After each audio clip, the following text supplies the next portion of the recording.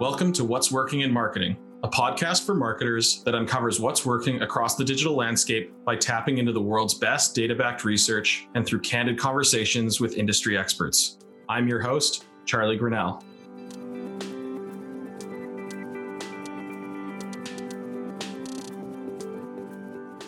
On this episode, I'm joined by Andrew Roche, Director of Acquisition and Retention Marketing for Trek Bicycles. I'm a big bike fan, so I'm really excited to talk to Andrew today. Thank you very much for joining me. Yeah, thanks so much for having me, Charlie. I've been looking forward to this. Yeah, likewise. So I always open up these episodes by going back to the beginning, working in the bike space. I'm sure you've had an interesting journey. So why don't we kind of start there? Because I know you've been at Trek for a long time, but I'd kind of like to learn how you got your feet wet in marketing and kind of how it's progressed into where you're at today. Absolutely. I first got into bicycles. Actually, that's kind of where it started for me. I raced mountain bikes as a teenager. I raced during college for a few years, a little more seriously after college. And when it became really clear I was never going to be a pro biker, it was time to get a more serious job. And so I went to university for English Lit and creative writing and studied a lot of cultural study sorts of things. So really interested in sociology and how people communicate with each other and how they fail. At the time I was looking for kind of a next career step. I was working at a bike shop that Trek actually owned in Madison, Wisconsin. And that kind of got my foot in the door, and I joined the communications team at Trek's world headquarters in Wisconsin. Did really basic comms work. Back then, most social media was on comms teams. It was in a very early era of big social. And then got my feet wet with email and lots of writing and lots of branding kinds of stuff. And so just got a well-rounded intro to marketing and was really lucky to have great mentors early on, a lot of whom I still get to work with every day. Yeah. So started out doing that. And then I had a really unique opportunity that Trek decided to purchase their Tour de France pro racing team and run it as an actual business unit of the company. Traditionally, a bike company sponsors a team with equipment. We went straight up ownership. And the first 2 years of that, I was lucky enough to do a ton of marketing work with them, travel the world, get to experience a lot of the places they race, but also learn things like, how do you build a fan base? How do you understand what gets them really excited? And then also understanding how something that you might think is the same, like it's a team and it's a roster of riders, how do people in different cultures interact with them and enjoy it? And so that's also been really fascinating to me. After I worked on the racing team for a few years, went back to Wisconsin and really dug on things like paid social media and working with our independent bike shop owners that sell Trek product and got a partner marketing program up and running. And over the last couple of years now, I've been leading a team that focuses on anything in the Google universe, anything paid media display, email, lots of life cycle stuff, still working on the partner marketing. And then Trek has also moved into direct owned brick and mortar retail in the last couple of years. Yeah. And so my team's been helping out with that and really trying to keep that moving along from the digital side. So lots of great experiences. And I think some of the key things have been getting that global exposure and kind of understanding what some of those differences are. I'm sure that you got to see plenty of that with Red Bull. Yeah, definitely speaking my language. It is fascinating how many things that you have kind of touched in that world that are, all linked together by a bicycle, right? But it is so fascinating to see all those kind of different avenues that you've gone down with that business. I want to talk a little bit about the bike industry as a whole. When I reached out to you to invite you on the podcast, you kind of mentioned that it was already a funky place in terms of digital, and that COVID has kind of turned that into a bit of a rodeo. Could you just give a little bit of context into what normal funkiness is like, and then how that has kind of been turned on its head or turned into a rodeo? Absolutely. So, the bicycle industry, it's a passion industry. Lots of the people that work in it are really into bike, huge mountain biking nerd myself. Yeah. And Trek is a massive company. It's definitely a long tail industry. There's 4 or 5 huge companies and a ton of small ones. In terms of the business reality, Trek has built a lot of its success on being mostly a B2B business. We sell our product through independently owned local bike shops. And so when you're a digital marketer in the space, a lot of the very pure play digital or e-com oriented tactics, you can't always close the loop on the sale, right? Yeah. And so you're learning how to like move up funnel. You're dealing with a lot of the challenges. I think some people are dealing with iOS 13 right now, where you can't see absolutely everything that's going on. Yeah. And so a lot of what you do then is you're really building on brand, and you're building on that brand equity so that what you deliver keeps it on brand. And you're trying to build some sort of feedback mechanism. If you can't say this performed well because it sold a lot of product, we can look at some engagement metrics, or we can actually solicit feedback. So that's like the normal situation. And we do sell some product through our website. It's not a massive amount though, and adoption hasn't really caught on, especially in the US. People like going to bike shops. Then, spring of 2020 hit, everything kind of went sideways.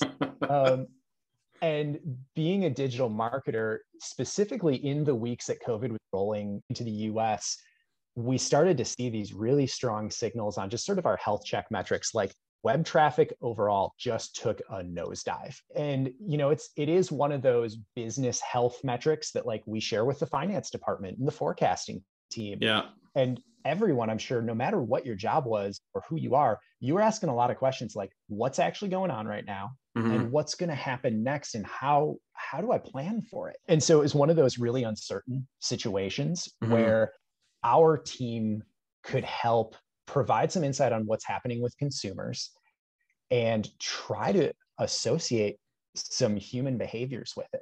So we're a really seasonal business. People buy bikes in the springtime.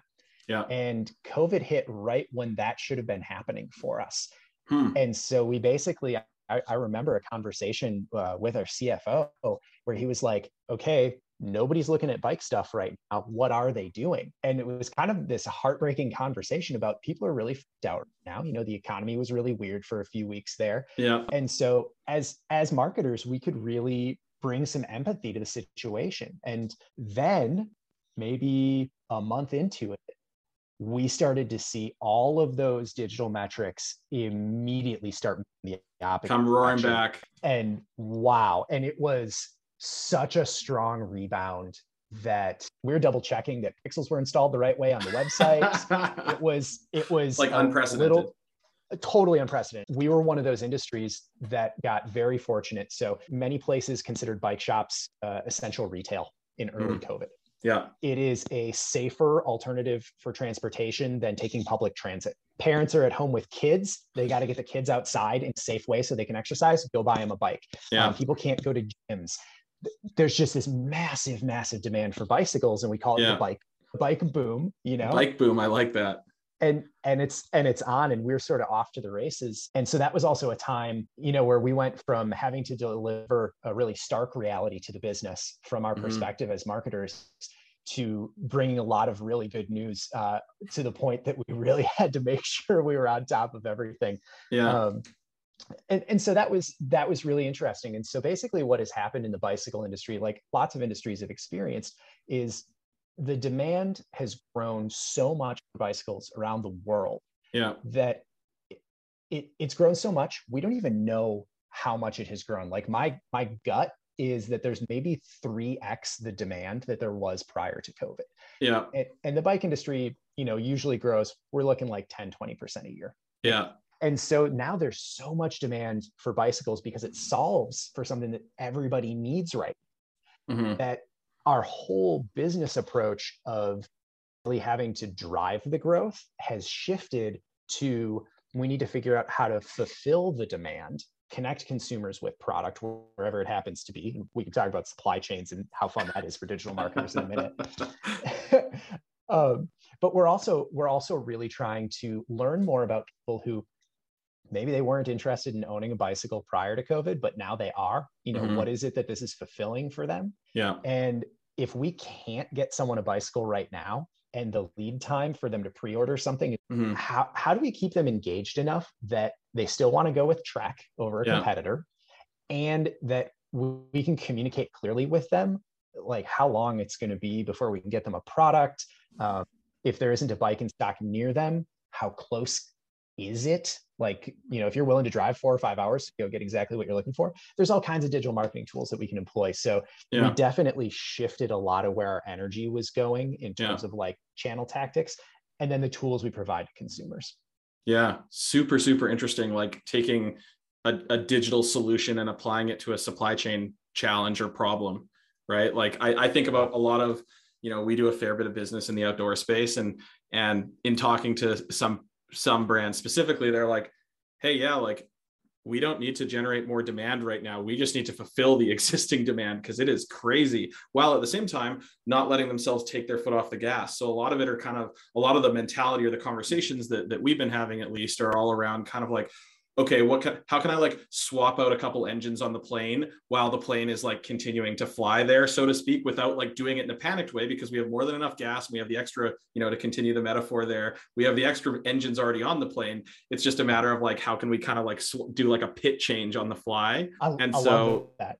It's a fascinating time in business. I mean, I just think back to the pandemic of, just kind of what you said, like when it first kicked off, how the economy was kind of holding its breath and consumers collectively were holding their breath, right?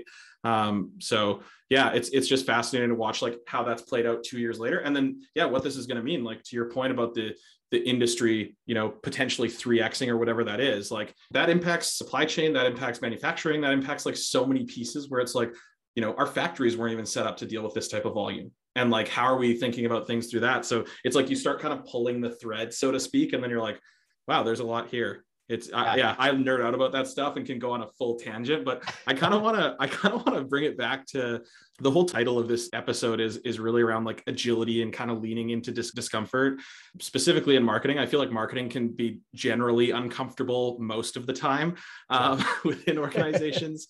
Could you share an example or two of like moments over the last couple of years where you faced a ton of discomfort or some kind of complete unknowns, and like what was kind of your mentality, like what was the example, and then how did you kind of think through that or approach that just from a problem solving perspective? A couple things. So if we go back to like that early COVID time, we had a great plan for how our season was going to go. We really had our act together. We were really ready to drive growth. Yeah. And so we put a lot of energy into driving growth. and I think I'm fortunate to be part of the team at Trek, because when you hit really uncertain times, that's really going to show off what your culture is like. Yeah. And so we had this huge campaign planned and ready to go that was about really driving, like replacing short car trips with bike trips. Yeah. And we're like, we think we can really connect with where people are. We had a whole bunch of like influencer messaging ready to go. We're reaching outside of the cycling space, talking to families, that sort of thing. And so it was a much more accessible sort of initiative than a passion industry like the bike industry might normally do. Yeah. And then COVID hit, and we really had some time where we had no idea what was coming next. I say that we're lucky to have the company culture that we do, because everyone was really good at communicating about what they were seeing, right? What are the trends in your performance metrics? What do you see happening? Even though they're very severe, how do we say, okay, this is for us, CPMs like got super cheap. Like, because everybody just killed their spend. They were just pausing, stop the bleed. Everything. And when it picked back up again, we were already on top of, okay, let's keep the drama low. Let's just say what we're seeing and what the recommendation is. When everybody was pausing the spend and website traffic was drying up, we paused our spend and we're like, okay, we just got to dial it back. We had a lot of really tough conversations with our team about what we're actually seeing in the digital signals, right? That's a great part of digital marketing. It's all kinds of input from consumers about what's going on. And because we were really good at paying attention to those signals, we were also able to see the bike boom right before it hit. We were able to see that increased interest. We were able to see things like just top line website sessions go through the roof, like crazy growth. And so the projects that we'd spent a lot of time preparing for spring, we had to just shelve them and say, look, this is everybody's baby, and I was very personally, emotionally invested in it. And we had all worked really hard, but we just had to say, this is not the world now. Yeah. And one of the sort of Trek isms that, a lot of established companies have, like, you have your own mantras, and one of them is that we're fun and flexible. And we try to find the fun when we need to be really flexible. And I think back to what we did in the first couple of weeks that business really just skyrocketed. And there was so much consumer demand that we had people from other business units going and doing backup in customer service. Wow. Just to keep things going. Yeah. And, some people on the customer acquisition side of my team were jumping in on the retention and reporting side and learning how to use tools they'd never dealt with before. Yeah. And we have a lot of people who've been at Trek for a long time. We have a really high employee retention. There are people who were like, you know what, I haven't worked in a lot of our data backend systems in 8 years, but I did at one point. And so, people's jobs really shifted for a while just so that we could keep things going and meet the moment. And that was really encouraging because it was scary for everyone. And especially leading a team where I can't guarantee for my team what it's going to be like over the next couple of weeks. And the plan we had is totally gone. Yeah.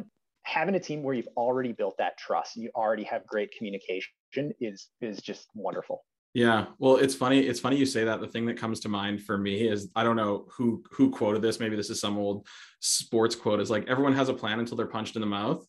Yep. And then like the plan can go out the window, and it's like, yeah, you had this plan and you were doing this thing. So it's cool to hear that everyone kind of rallied around, what, like, just what needed to happen. Right. And I think back to, after I was done working at Red Bull, I worked in women's fashion, actually. And like, that time of the year when there was these kind of big things, whether it's Black Friday, Cyber Monday, or a holiday sale or whatever, there was people taking shifts in the warehouse, filling orders, like picking and packing orders. Cause it's just like, hey, this is what the business needs to do. And like, it was a big business. And so, I don't know. I love that, like rolling up your sleeves and just getting after it. That's super cool that you guys were able to do that. And that, like, you have the culture that's like a normal thing, right? Cause like some people would be like, yeah, like that's not my cup of tea. And like, off that. But I think to your point, like I always make the joke, most mountain bikers, as I grew up mountain biking here in the North Shore of Vancouver, and like a lot of friends of mine, they're all super nerdy. So I'll say, you probably agree with that. Like most mountain bikers are pretty nerdy, or bikers in general. And so it's cool to see that they kind of like rolled up their sleeves for the greater cause, I guess, so to speak. I want to kind of like just continue down that rabbit hole a little bit. One of the things when I found you on LinkedIn actually was that you posted about how the team was rewriting job descriptions and kind of reviewing it. And so I'm wondering if you could kind of like talk about that a little bit, and where did that come from, and what have you learned from that? Did you like it? Did you not like it? Just kind of everything around that. Because I think some people listening might hear that and be like, whoa, rewriting my job description, like that's a little extreme. So I'd love to kind of dig into that a little bit. Yeah, for sure. So there's kind of two parts to that with revisiting our job descriptions. One is when your organization goes through a ton of change, like every company has had to go through a ton of unprecedented change, and people are willing to pick up small things or adapt how their job happens. Mm-hmm. It's really nice to have those guiding principles for your organization as a whole. And so everybody can say, okay, this is how I know how to do my job and how I fit into the bigger picture. So as an example, at Trek, the company overall at Trek, we are here to only make products we love, provide incredible hospitality to our customers, and make the world a better place by getting more people on bikes every day. That's what we do. And you can ask anybody at Trek, like that's what we're going for. And as COVID has changed, and as the reality and context for our customers has changed, everybody has shifted a little bit what they take on. And being flexible to take on responsibilities that are not normally on your plate. I trust my team to make good business decisions. And so I'm not checking in on every little thing. And we did this super fun exercise earlier this summer that I'd encourage any team leader to do every once in a while. Mm-hmm. It's a great team building exercise. And what you do is you get the group together, if it's on Zoom, if it's in person, whatever you can do. One person goes first, and say they're your website merchandiser. And everybody else on the team gets to add one thing to a shared whiteboard that they think that person's responsible for. And you go around the room and everybody except the person answers. Whoa. And then when you're done, that person gets to say, okay, I actually do items A, B, D, F. It's great team building because it's fun and it's funny. And then that person who sort of went first, they get to add the other things that were missed. Yeah. And it helps you identify, who's really overloaded in sort of a fun game, positive sort of way. It helps you identify the gaps. And it also helps you avoid the conversation turning into, no, you're responsible for this in a finger pointing sort of way. And it just turns it into something fun. And everybody can kind of laugh about two people both think that they're responsible for something. So they've both been checking in on it. It's just a total blast. And then I also think that in times of great change, really clear, consistent communication is just critical. Yeah. It's hard to over communicate. Mm-hmm. So we've been having a lot of fun now in sort of one-on-ones, just going through and just listing off what are the things that you're responsible for? What is your primary business? I kind of have 3 pillars of my team. We've got acquisition, retention, and then we have retailer, partner, marketing. Yeah. And it's really fun to go through it and say, okay, what is still business critical after all of this change? What is maybe not as important? And to give people the freedom to say that that they think this maybe doesn't really matter anymore, especially in digital when there's huge demand, not enough inventory. So it's a super fun exercise. I found it somewhere on the internet. It was somebody else's idea, but it's great because it creates a lot of clarity. It helps you identify gaps and it's fun. And if you're trying to lead a team remote over Zoom right now, everybody's a little fried and it's a fun team building thing to do. Yeah. Well, I mean, I'm going to steal both of those. Anybody listening, steal both of those things. The sticky note thing, I'm like, yep, that is such a fun way to do that. And I think back to probably previous jobs I had where I'm like, oh man, I wish we did that. Because yeah, I think it can be a really great exercise to go through. So love that out loud. I want to kind of switch gears here a little bit and talk specifically more about digital marketing. With digital channels kind of becoming more and more competitive, with more people spending more time online and more brands therefore investing efforts into earning that attention and capturing some of that attention. Where's your kind of head at in terms of like it's now getting, day by day harder and harder to compete to earn someone's attention? What should marketers be kind of thinking about to stand out? So in terms of getting people's attention, and really being valuable for your customers, I go back to some super foundational marketing things that I love to pull out, like empathy first. You really got to understand what it is your customer is trying to do so that you can remove the barriers from them. Yeah. This is something that I got a decade ago from Rand Fishkin, and I listened to your episode talking to him. Yeah, and he brought it up again. Rand's genius. and yeah, he brought it up again that you have to really understand what people are trying to accomplish, and that is a principle that we apply in our digital marketing. So being found in search absolutely matters. That is a business critical aspect. It doesn't matter what you are selling or what you're trying to promote. You got to be where your customers go when they're trying to solve something. Yeah. And so you want to understand, where do they go? Probably Google, but there's a lot more nuance to it. 93% of the time Google, 3% Bing. Unless you're in Japan, where Yahoo is still actually a really highly used search engine, right? So there's understanding those things. So empathy first, like really understand what it is people are trying to accomplish, understand where they go to try to answer those questions. Yeah.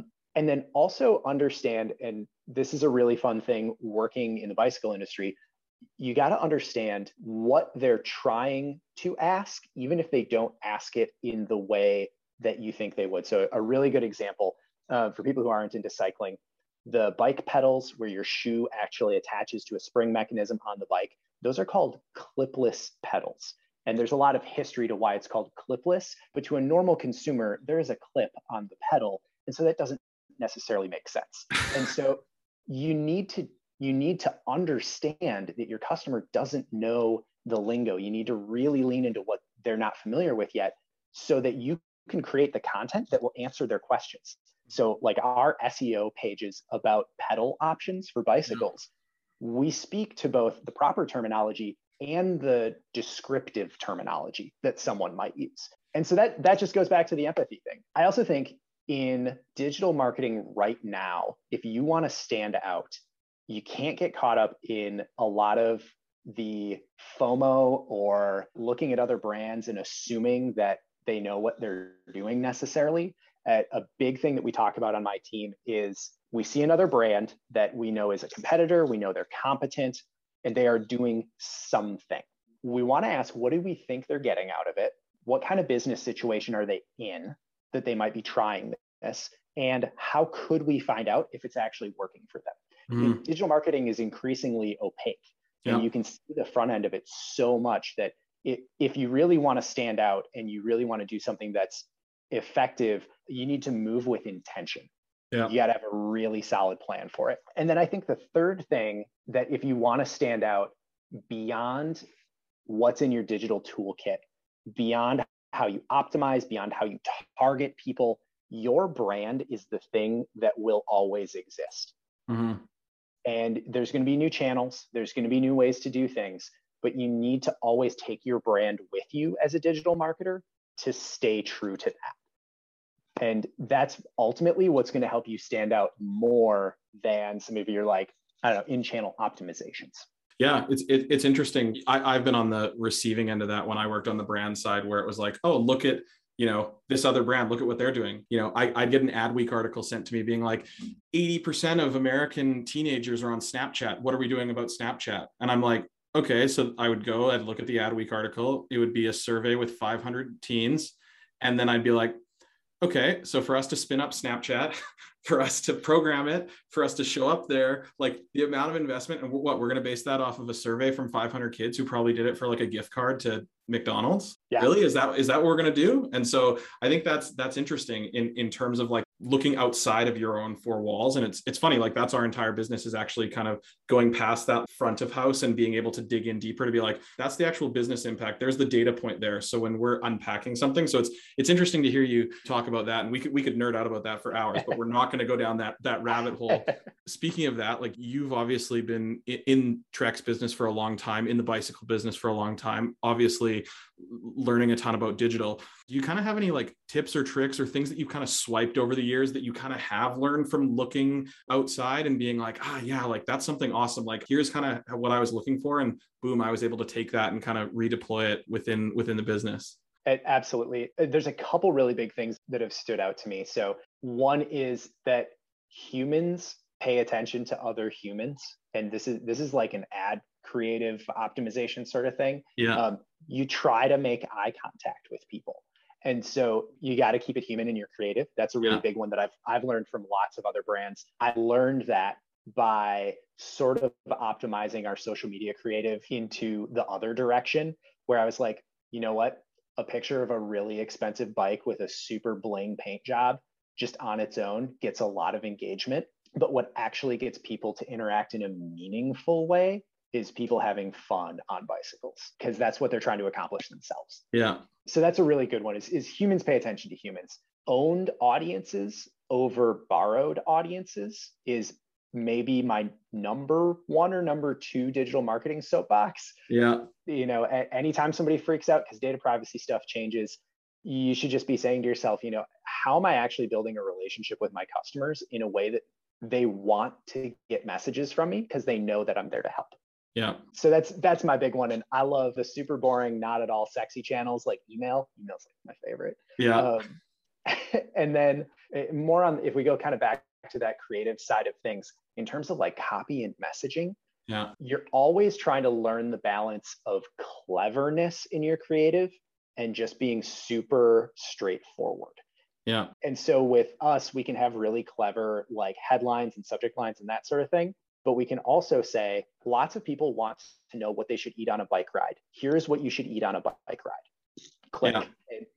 And that is, you're always trying to learn that balance. And I think oftentimes performance marketing and brand marketing get pitted as being opposite, but I think they're actually, it's a pendulum, and they're critical to each other as a feedback loop. So that's kind of my other one is you got to have your performance marketing be a feedback mechanism that is always helping your brand understand itself and its customers better. Yeah, I mean, that's the age old kind of, I guess, dilemma in marketing, right? Is that pendulum of brand and performance, art and science, whatever you want to call it. I'm like, every area of marketing, there is that divide of like the scientist, which is more performance driven, and the more artistic person, touchy feely person who is more brand driven. And you need both, and they're equally as important. And like getting them to fit together nicely is a hard thing to do in a lot of organizations. And there's a lot of change that happens and a lot of education that needs to happen. So that's super, super interesting. I want to kind of take a step back. Like, you know, we've kind of talked about like the digital piece of it, just in general, like either inside or outside of the bicycle industry. What gets you the most excited just in general about marketing? Like, to your point, there's so many shiny objects out there around. Like there is an abundance of shit out there to choose. Yeah. What's the thing where you're sitting there and you're like, this fires me up? And you could say metaverse, you could say like whatever you want, you know? But like, yeah, what gets you fired up? Okay, so as a performance marketer, the thing that I get really excited about right now is industry regulation of data privacy and tracking. Mm-hmm. And this, I've had some healthy debates with a lot of people about whether it's a good thing or a bad thing, but I think that we see more and more brands.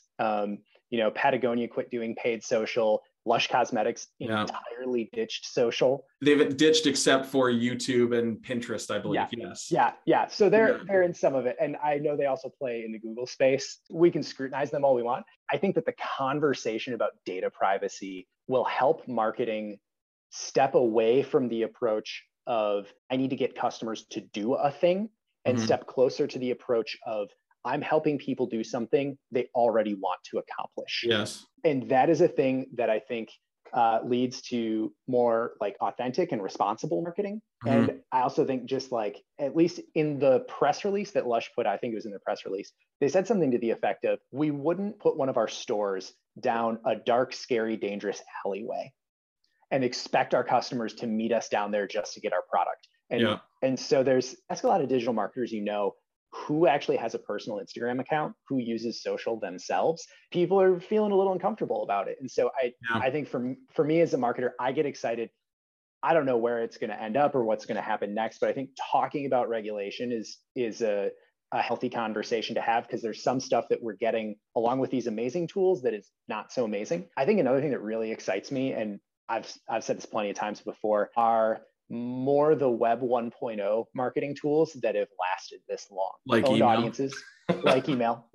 Oh man, I'll celebrate email all day long. Any kind of owned audience, and any sort of digital audience where the context of what you're talking about is really obvious. So I love Reddit as a communicator because every subreddit, you know what you're talking about.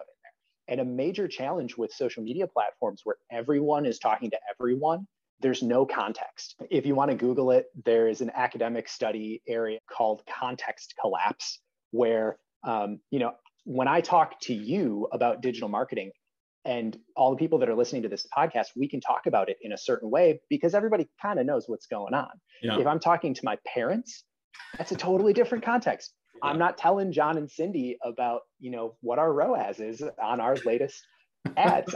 You know, and so when you like context and creating context for customers is really important. They're also receiving a lot of our communications in really noisy spaces, like we talked about earlier. And so anything that creates context, especially like if you're in someone's social feed and you're serving them an ad, they were just looking at a post from this kid they went to high school with and they haven't talked to in 10 years. And the next post is a rant from their neighbor who they try to not make eye contact with when they go out to their car. And your brand is right in between. You can't really control that. And so context really matters. I think specifically in the space of the cycling industry, COVID, we call COVID the worst, best year ever, because it has been the best opportunity for people to discover cycling and for it to help them in their lives, live a healthier life, accomplish what they're trying to accomplish, but for a pretty rough reason. And so I'm really optimistic, specifically about bicycles. Electric assist bikes are a huge enabler for people who maybe were turned off to the idea of bicycles previously. And so I'm excited at the opportunity as a retention marketer to really keep the people that have bought product from us, still keep them using it, keep them enjoying it, keep them exploring. Maybe instead of sitting down watching Netflix in the evening with their family, they'll just choose to go out for a bike ride because that's a thing they've discovered during COVID, is that they can go do that. So I'm really excited about the future of the bike industry. Yeah. Well, building those habits, right? Like that's, I think, one of the things that I was thinking about from like a human psychology perspective when this all started was like, okay, yeah, going under lockdown, interesting. A month, 2 months. As soon as we hit 3 months, I'm like, now we're not talking about a blip in the radar. We're talking about reforming habits. Right. Yeah. And so we saw connected fitness take off. We saw food delivery groceries take off. We saw entertainment, Netflix, like all those different things. And so it's going to be interesting to see on the back end of that, looking back, like how much of that stuck. Right. And I think like as like a data nerd myself, I'm like, yeah, that's going to be interesting. I mean, we've seen Peloton, for example, like their growth has like significantly plateaued kind of, right? Like that's been widely reported on. So that's interesting because, 12 months ago, everyone's like, this thing is massive. Not to say that it's not a massive business, but like, was it kind of like right place, right time on the up and up? Now is that company worth as much as it was 12 months ago? Maybe not. Not saying it's not a valuable company, but like very interesting thing. So I feel like we're going to look back on this and there's going to be so much to learn from this. I kind of tend to take a step back and look at things through almost like the economy, right? Like we think back to the economy kind of collapsing in 2007, 2008 there. We didn't have the level of sophistication as digital marketers back then. It was in its infancy. And so we haven't lived through as marketers what that looks like and how that changes things there, because the tools that we use were whatever, the iPhone had just come out, Facebook, like they were like in the crib, So I think about that, like looking back, it's going to be fascinating to be like, what are the learnings that we take from this so that if there's another economic correction, collapse, whatever you want to call it, or something else, there's going to be at least some sort of a kind of a playbook to be like, okay, well, here's kind of what we can base this on. Whereas I remember when it first started, we were talking about like, this is like the flu of back in 1900 or whatever it was, like the flu of 1918 or Spanish flu or whatever you want to call it. And it was like the comparisons just weren't realistic. So super, super fascinating. So as we start to wind down the episodes here, I always ask about this. So I dropped out of university. I never went to university for business. I didn't go to school for marketing yet. I work in marketing. One of the ways that I've learned over the year is reading, consuming information, and nerding out. So I always like to ask, how do you stay up to date on marketing and business? Who are you following? What are you reading? Who are you listening to? Like break that down a little bit. Oh, for sure. So kind of the way that I interact with marketing business is actually mostly on Twitter, building up Twitter lists. Twitter as a platform has been really good in terms of following people. So like Christina Garnett, I think is her last name, who like kicked off the hashtag marketing Twitter thing. If you are not following that thread, get on it and just pay attention to people. The tweet is just over a year old now. And that's basically where anybody can start plugging into really valuable people. We mentioned Rand Fishkin for sure. The guy's, I agree with you. That man's a genius. Yeah. And I love his blog on SparkToro now. SparkToro is amazing. Love that tool. Scott Galloway, who I think is still an NYU Stern professor. Lots of hot takes, but also a lot of just, this is the reality of kind of what he's seeing. He's got a consultancy. And then Ross Simmons. Yep. Who I just had Ross on as a guest, actually. Yeah. So another brilliant mind. Yeah. And then like for people who are kind of interested in the bike industry, there's a woman named Arlie Greenwald, who has been around for a super long time as Bike Shop Girl. And before the bike industry really humanized and really came to embrace the casual cyclist, Arlie's whole thing was talking to normal everyday people about their normal everyday uses of bicycles. And she's just such a smart content marketer and someone who I always look to as like, okay, what's Arlie thinking about next in terms of what's really good? So those are some of the people. And then in terms of like other stuff that I've got going on, LinkedIn Learning is super valuable. That's a fantastic tool. I follow some marketing strategists, like Zoe Skaman does just insanely smart things and helps me kind of not get stuck in the bike industry bubble. And then I also think for any marketer, it's good to follow industry news and then adjacent industry news. So I'll give you a really fun SparkToro example is we're looking at some media outlets that our consumers pay attention to that are not specifically bicycle related. And so it's like running and camping and all the, I'll call it the REI collection of industries. Sure. So I started following other media news for adjacent industries. That's a super good spot to do it. And then especially, so at Trek, we're a company of readers. We have books that the entire company reads every 2-ish months. Some really good books that I've read recently are The Fearless Organization by Amy Edmondson, really about building trust with your team and in an organization. And I think that's super important, especially in really crazy, chaotic times where everybody's stressed out. We just got done reading Rethinking Success by J. Douglas Holliday. It's not explicitly a business book, but it is a book for business people. I'll put it that way. Yeah, interesting. I'll have to check that one out. That has not been on my list, but holidays are just around the corner, and that's where I kick back and read hard. So I will definitely add that to my list. Awesome. Yeah. Well, okay. Last question. You've kind of shared a wealth of knowledge. The most important question is, where's the best place for people to get a hold of you online? Twitter. I'm at Andrew Rosch. Twitter's where I mostly talk about marketing stuff. Sometimes I talk about bicycle things, and sometimes I post pictures of my cats. Love it. Well, Andrew, thank you so much for taking the time. I really enjoyed chatting with you, and happy trails, my friend. Thank you so much. Take care.